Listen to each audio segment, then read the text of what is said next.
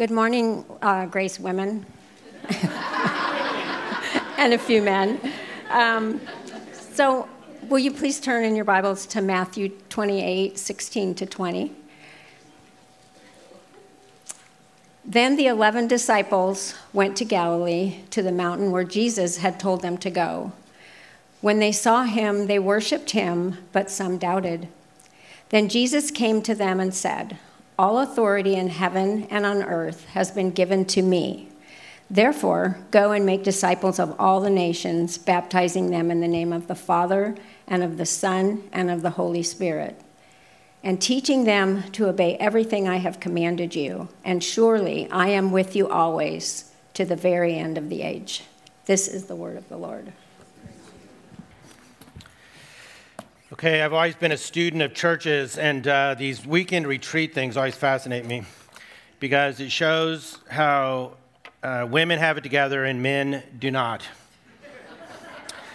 When I first started serving in the church, when the women went away for a retreat like this on the weekend, on Sunday mornings I would notice men who were normally dressed absolutely impeccably were like, they weren't even shaven.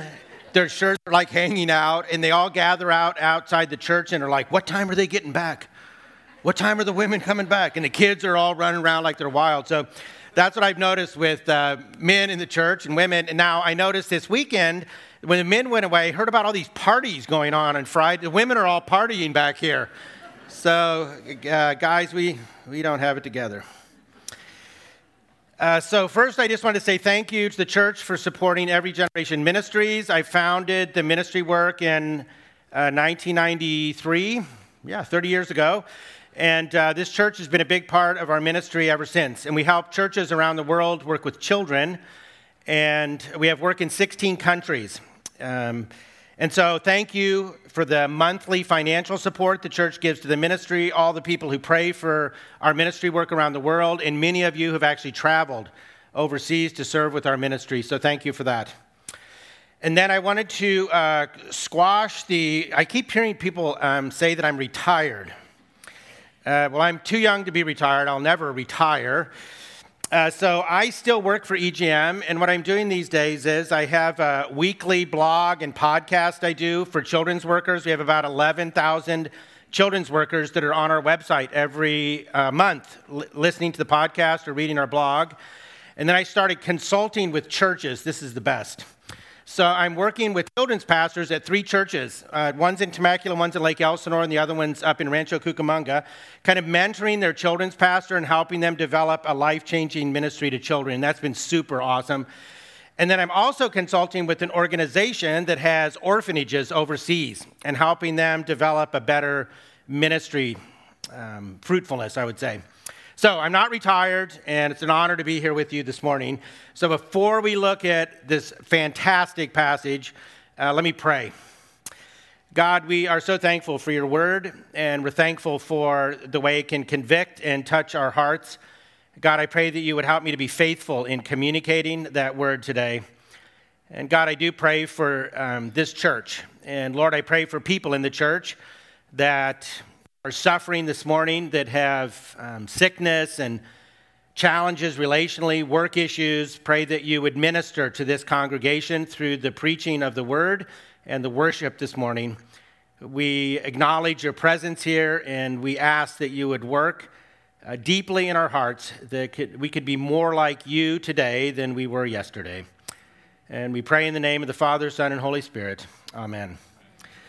So there's this great Indian parable, and let me see if I can get it right. It's about somebody being clever, but it has a different message for us this morning. It's about an Indian businessman who went traveling on a business trip, and he had a colleague with him, but the colleague was of sort of shady character. And the Indian businessman was quite wealthy, and he had a lot of money with him and a beautiful watch, and he was concerned that his colleague was actually going to steal it from him while they were traveling. So every night when he would go in to brush his teeth and get ready to go to bed, his colleague would go through all of his things trying to find his watch and valuables and money, and this went on night after night. And the shady colleague could never find the stuff. So after a whole week of travel, they got to the end of the trip, they returned back to Delhi, And the last evening, when the man went in to brush his teeth and shower and get ready to go to bed, he came back out, and the colleague just sort of came clean and broke down and said, I have to admit that for the last week, every night, I've been trying to steal things from you, your watch, your money, and all your valuables, and I could never find it. Where did you hide it? And he said, well, I hid it in the one place I knew you'd never look, under your pillow. And so I wanted us to look at the Great Commission this morning with that idea. There's something so obvious in the Great Commission that has been lost and overlooked. My entire Christian life, I've observed the teaching in the church, in the seminary I attended, and it's something that's so obvious, it's right underneath our own pillow. So when you think of the Great Commission, you think of things like evangelism, conversion, soul winning, presenting the message of salvation, gaining converts to Christianity, getting people to become Christian. And that's what we think about when we think about the Great Commission. So an organization or a church that's about the Great Commission is about evangelizing people, leading people to Christ. The Great Commission is a call to evangelize the world. And that's how the Great Commission was presented to me. It's been presented that way in books, in churches, and entire organizations have been developed around that idea. And I want to suggest this morning that that's actually not exactly accurate. In fact, there's a treasure in the Great Commission that's hiding under the pillow. All right, so I want us to look in Matthew 28. If you've got your Bible, you want to turn there. So the context is Jesus has been crucified, which was very a shock to his disciples, of course. And then he's been raised from the dead, which causes a great amount of consternation. You can't understand how the king would die. That shouldn't have happened. Now he's been raised from the dead. What does that mean? And so we read at the very beginning, when they go to the mountain, some of the disciples are still confused and not exactly sure what's going on.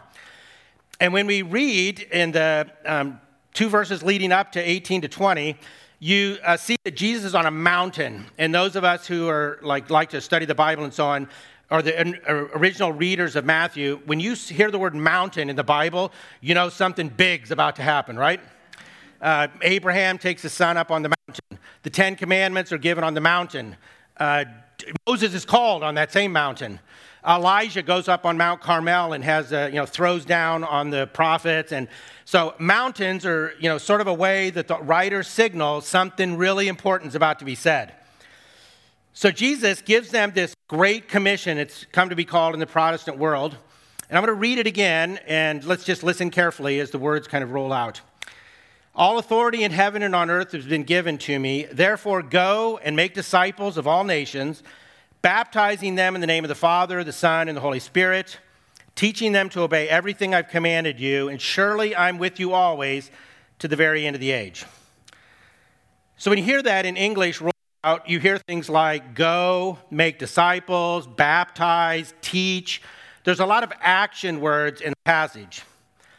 And the problem is, in the English language, you can lose what the only imperative is in the passage. If you don't get anything else this morning, this is it right here. So the interpretation that I'm about to give you has nothing to do with what I think about what the passage means. It's not some doctrinal dispute between different interpretations of a passage. I'm going to give you a grammar argument. I wish Dave's uncle was here. Okay, so there is only one imperative in this passage. There's not four. It may appear that in English, but it's not the case in the Greek language. And there are three participles. Now, if you're like me, I don't really remember what an imperative or participle is. So,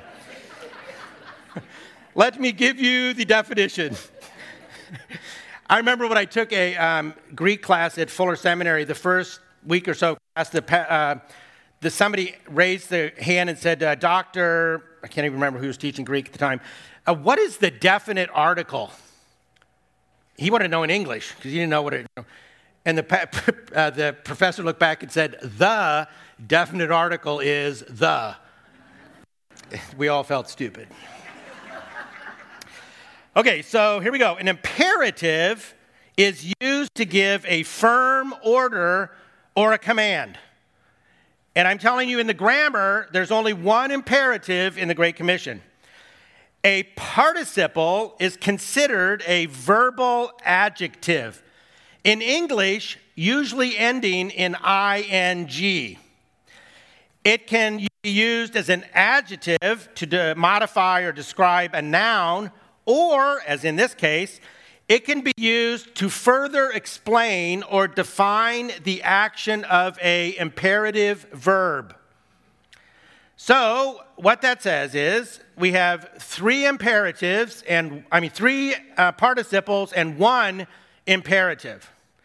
And the imperative has gotten lost in the translation and made to sound like there's four things going on and they're all the same or equal, and so that you go and make disciples, and there's going and making disciples, and there's baptizing and teaching, and well, that's actually not the case in the grammar.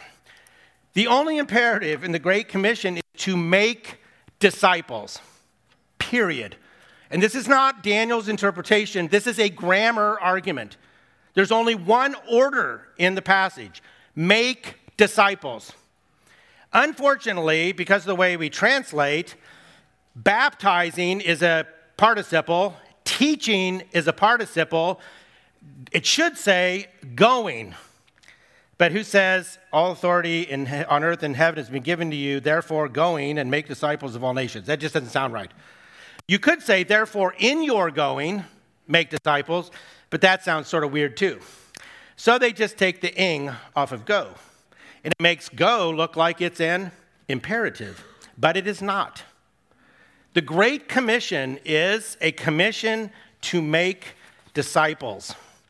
And that, I'm going to suggest this morning, is the treasure under the pillow that's been lost and ignored, especially by evangelical Christians.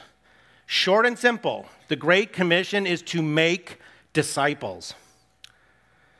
So the question is, what does it mean to be a disciple? And this is really fascinating to me. The term make disciple in the Greek language, not the same as discipulo, which is disciple, like a title, the 12 disciples. To make disciples is only used in the Gospel of Matthew, and it's only used 3 times in his Gospel, never anywhere else. And of course, the Great Commission is only in Matthew also, not in Luke, Mark, or John. So here's the other 2 times it's used. You can make a note of these, especially the first one, because it's going to help us understand what a disciple really is. So Matthew 13:52. If you have a Bible, you could flip over there. This is one of the other times where make disciples is used. Let me read it. He said to them, Jesus, therefore every teacher of the law who has been instructed about, that's in the New International Version, make disciple of, is what the word is in Greek, who has been instructed about the kingdom of heaven is like the owner of a house who brings out of his storeroom new treasures as well as old. So that's how the NIV translates it. The New American Standard translates it this way. Therefore, every scribe who has become a disciple of the kingdom of heaven. The New King James translates it, therefore, every scribe instructed concerning the kingdom of heaven. The Revised Standard Version says, therefore, every scribe who has been trained for the kingdom of heaven. So you have the idea of instruction, training, discipling. And when you think about it, the reason that it's translated like that is because make disciples is a big, rich word. It can be understood a lot of different ways. So let me give you what I think is a helpful definition. To make disciples means to work with people to help them become convinced about following Jesus, adhering to him, understanding his teaching, and become proficient in the application of his teaching. So to sum it up, a disciple is somebody who's becoming more and more like Jesus, which of course means they have to know who Jesus is and understand who he is and what he's done, which is why going is so important. But the essence of discipleship is that we are to become more and more like Jesus every day. Think like him, act like him, be like him. This is the essence of discipleship, and this is the Great Commission, to make disciples of Jesus Christ. And for those of you who are theologically minded, what this really is, when you think about it, is if Jesus is God in the flesh, and we're supposed to become more and more like him every day, it's creation 2.0. It's the reboot of the garden, where Adam and Eve were called to be in the image of God, to bear his image in the world. After the Great Commission, we understand our calling is to bear the image of Christ in this world. So he says there's 3 steps to doing that, 3 ways we do that, and we're going to look at those now. The first one is to go, which means leave where you're at. It means moving out of the place you live in some instances, as Marla and I did when we moved to Poland. It means leaving the comfort of your own little group you're in and reaching out to people who may not share the same values you have, and certainly that don't know who Jesus Christ is. So the participle in your going challenged the disciples in a really radical way. Because if you go back and read Matthew, up until this point, the vision for ministry had been to renew Israel and renew the people of God. And here, Jesus lays out this huge vision to go to all the nations and make disciples in them. It means leaving where we're at in terms of comfort, language, family, and going out and ministering to other people and introducing them to Jesus Christ, explaining to them the forgiveness of sins, explaining to them what sin is, and welcoming them, inviting them to join the family of God. So the first way that we fulfill the Great Commission is by going. I was introduced to that idea when I first came to Christ, when I read a book, which I highly commend to you because it's just amazing, called Lords of the Earth. And it's about the Yali people in Papua New Guinea. So here's the story. This is the going story. This is the challenge for us. So in 1961, a man named Stanley Dale, he was an Australian, and he worked with an organization called Regions Beyond Missionary Union. That's how they named missions back in the 60s, apparently. Such a weird name, right? Regions Beyond Missionary Union. Anyway, he went into the snow mountains on the island of Papua New Guinea and found the Yali people, Y-A-L-I. Well, the Yalis, the men, were never over 5 feet tall. They were cannibals. It was, and back in those days, they would have referred to them as a pygmy. They were violent. They fought other tribes, and they referred to themselves as the Lords of the Earth.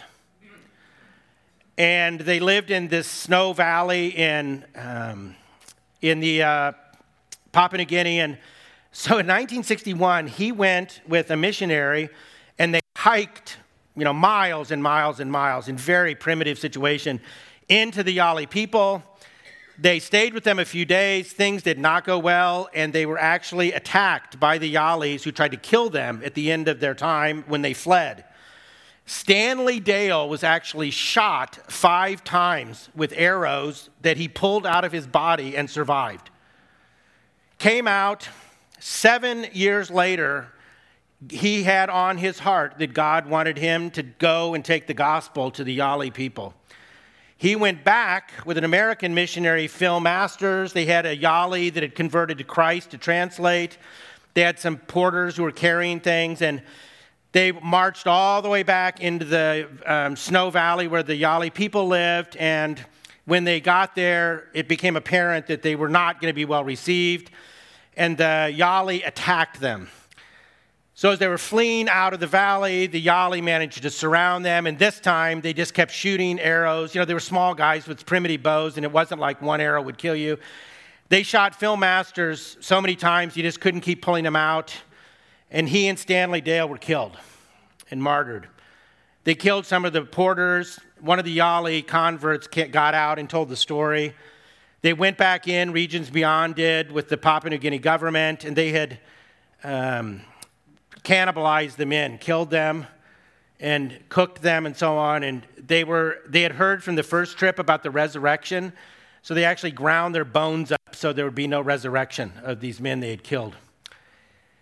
3 months later, a plane flying from Australia had engine trouble and crashed in the Snow Valley, and everybody died except a 9-year-old boy that the Yali recovered. And our Regions Beyond Missionary Union and the government sent people in, and the boy's life was spared. Missionaries were sent in after that boy's life was spared. And it was a great work that developed among the Yali people. And I don't know if some of you remember back in the day, Don Richardson, who was a Region Beyond Missionary Union, wrote a famous book called Peace Child and wrote Lords of the Earth, came to Mariners Church, and it was the 25th anniversary of when the original missionaries had been killed in 1961. And he said that when he went, they invited him to come and lead a worship service among the Yali people in the valley there. The altar table was a plane wing. And it was that plane that had crashed. And the Yali thought that God had brought them the gospel through that 9-year-old boy on that plane that crashed, and that was their altar in their church and had been for the 25 years. That's what it means to go. Now, I know that most of you probably aren't going to get up and leave and go minister among pygmies in some cannibal society, but the call is to leave some of the relationships you're in, make a sacrifice to be in relationship with people who don't know Christ, and introduce them to him as their Lord and Savior, the forgiver of sins. That's the first step to becoming a disciple, is to know Jesus and accept his grace and mercy in your life and confess him as your Lord and Savior. This is the first step in becoming a disciple. The second thing he says is baptize them. And so that's kind of weird because baptism has not been a big theme in Matthew if you read the gospel account. In fact, it's only really mentioned twice. Jesus' baptism, and in Matthew 21:25, when he has an encounter with the Jewish leaders about the meaning of John's baptism. So baptism hasn't been a big theme in Matthew, but if you look at the rest of the New Testament, you can see why it makes sense in the Great Commission. So baptism was viewed early on as an identification with God's movement in this world. This was the case for John the Baptist. When you got baptized, it was for the forgiveness of sins and for you were identifying with some new work that God was doing. The second way it was identified was in Pauline writing, where it talked about the washing away of your sin.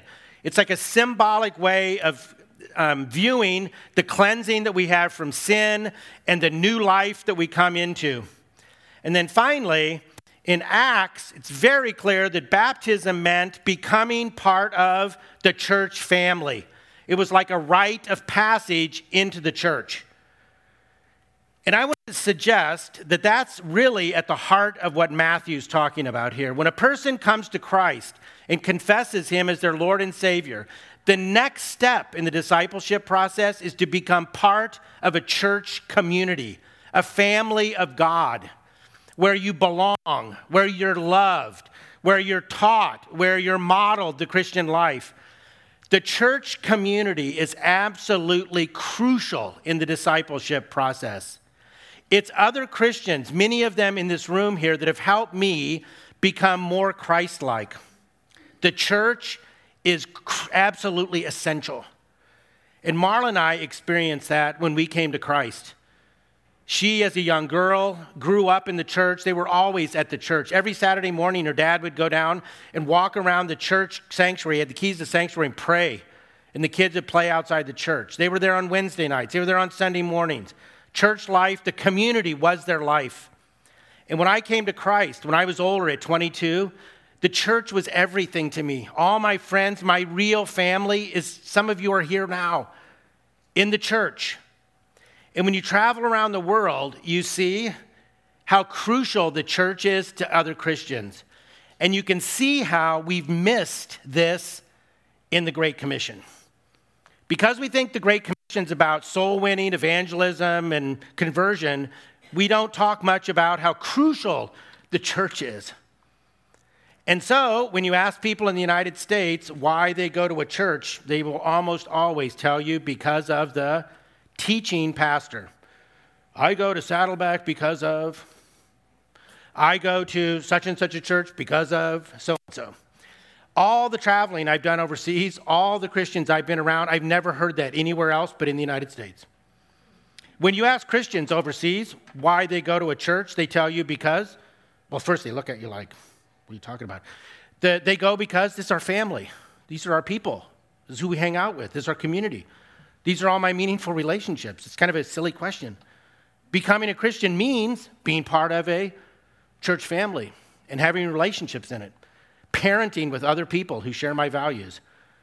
And let me just say this church, of all the churches I've been in the United States, and it's not a small number, this church has community.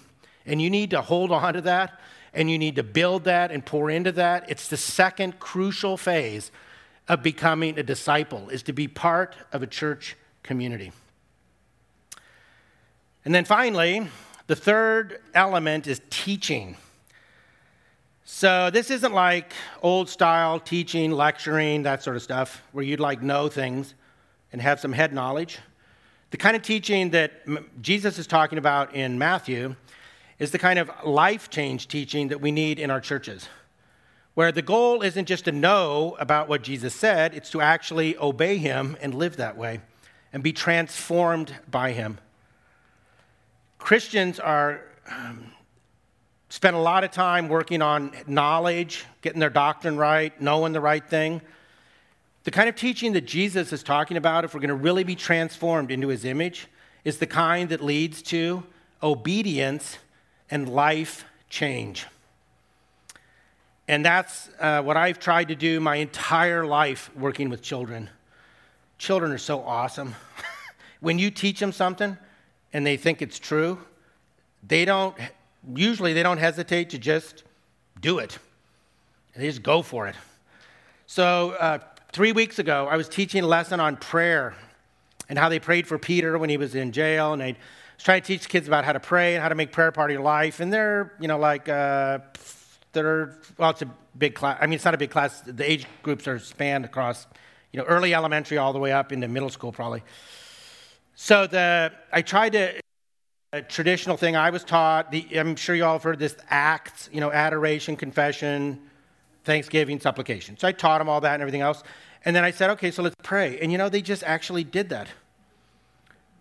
These little third grade boys started praying and telling God about how awesome God was. Adoration, so beautiful. And then another third grade boy sitting right next to him confessed his sin, said, I'm sorry I got mad at mom and yelled at her for something she'd actually, it turned out, didn't do. That's how he prayed. So precious. They prayed for Thanksgiving, and then they asked God to minister to their kids' siblings who are in trouble and parents who have troubles. And so the kind of teaching that we should be looking for in the church is that kind of teaching, that we don't just hear it, but we respond to it. And quit spending so much time on trying to get all of our doctrinal dots in a row, and be concerned about life change and life transformation. So I want to suggest this idea of making disciples in these three ways that happens has been lost in the church. And people think that the Great Commission is about evangelism. And then, to make matters worse, we create this idea of we got evangelism over here and discipleship over here. And those two are like, this is essential because you have to come to Christ. And this is, optional. Take it seriously. This creates a really huge problem in the church, and you see it, and you've heard it in the preaching. One of the early churches I served in was all about evangelizing people. Got to evangelize people. We got to present the gospel to them, meaning the message of salvation. The good news, actually, is that you can become a disciple, but that's another story. But we're going to present the good news. People can pray the sinner's prayer, give their life to Christ. And then there's those other churches that my pastor referred to as the holy huddle. Those are the people who are about discipleship, and all they cared about was making Christians more Christian. But we're the ones who are out evangelizing the world. And you've seen this emerge in the church today. And I'm convinced that one of the reasons we have such a moral problem in our society is because the church has stopped teaching never has taught in the evangelical church, that the Great Commission is about making disciples, not just about getting converts. I actually sat in a church where a pastor said, if you want to grow more in Christ and become a disciple and listen to organ music, you should go to another church. And it's a big church out in Temecula. He actually said that in the pulpit. Like, we're not making disciples. If you want that, go somewhere else. So what happens is you create two kinds of churches. One of them is the big mega church, where the focus on Sunday mornings is on presenting the gospel to seekers, having them pray the sinner's prayer, and then you're stoked. The more we can do, we got to build a big building so we can get more people in to hear that message. There are children's ministry organizations that their entire organization is built around evangelizing children, meaning the spiritual laws, the sinner's prayer, and that's our goal. Okay, so there's merit in being concerned for the lost, certainly, but whatever the merits are in that approach, it is not fulfilling the Great Commission to make disciples. And then you have the other side of the dichotomy where churches are concerned about how can we make Christians more Christian.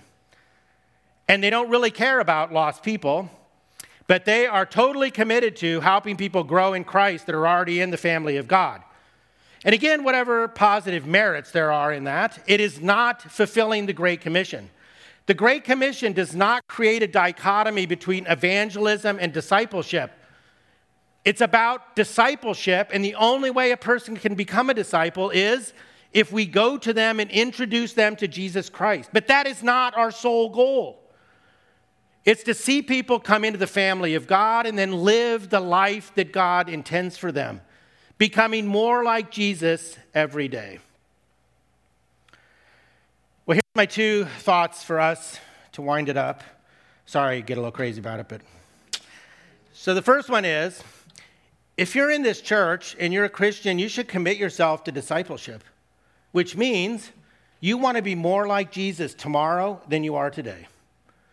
And it means you should be going to non-Christians and building relationships with them and introducing them to Jesus Christ and helping them become a disciple. Discipleship means going to non-Christians. That's what he's teaching in this passage. And we need to commit ourselves to that as individuals and as a church. We got to be concerned about lost people, helping them find Christ, and then enjoying the life he intends for them as part of this community. And then the second one, this is personal for me, is that if you're a parent or a grandparent, our sole goal is not to have our children or grandchildren pray the sinner's prayer and say they confess Jesus Christ as Lord and Savior. Now, that's crucial, I grant you. So you can't go anywhere until you do that. But our goal as parents, those of you who have children here, is to disciple your children and help them know Christ, experience the forgiveness of sins, and then live the life he intends for them as a 4-year-old, as a 7-year-old, and make disciples of your own boys and girls. And grandparents, it's the same for us. We want our children to know Christ. We want to evangelize, so to speak, our grandchildren, but that's not the goal. The goal is to see them become a Christ follower, a disciple. When Caleb was about 4 years old, I didn't preach this message enough to myself. We were kneeled next to his bed in Poland. So awesome. And we had our hands like this, and Caleb prays, unsolicited, I didn't say a word. God, thank you that Jesus Christ died for my sins. Now, if you're a children's pastor, you know, that's the best, right? I was almost in tears. And then, thank you that Daddy died on the cross for Mommy's sins. Thank you that Grandma Olita died on the cross for Grandpa Troy's sins. And he starts going through the entire family. We got down to like cousins. This is like going on. It's like anybody he could think of in the family had died for somebody else. Well, two things became apparent is he didn't really understand what dying for your sins mean, and the other one is he didn't want to go to bed. So I had to stop him because who knows how long we would have been there. Marla's got a lot of cousins. The goal isn't just to pray that prayer. It's for Caleb and my daughter Brittany and my grandchildren to pray that prayer from the heart and then live the life that God intends for them as part of his church family. The Great Commission, the grand vision of Matthew 28 is making disciples of all the nations. So this morning, we need to grab hold of that vision, commit ourselves to being a disciple, and join God in helping others know him and become more like his son, Jesus. Let's pray. God, we are so thankful for your word. And God, I confess I don't wake up every morning thinking how I could be more like you than I was yesterday. But I pray that you would work that in my own heart. And God, we do want to be obedient to your grand vision, your great commission to make disciples, beginning in our own hearts. And Lord, I pray that you would have your hand of blessing on Grace as the members of this congregation reach out to people who are lost from you and invite them into a relationship with you, that they would confess you as Lord and Savior, join this family of God, get good teaching, become more like you, and then go and make disciples of others. Lord, capture our hearts with that vision in our church and in our own families. We pray in the name of the Father, Son, and Holy Spirit. Amen.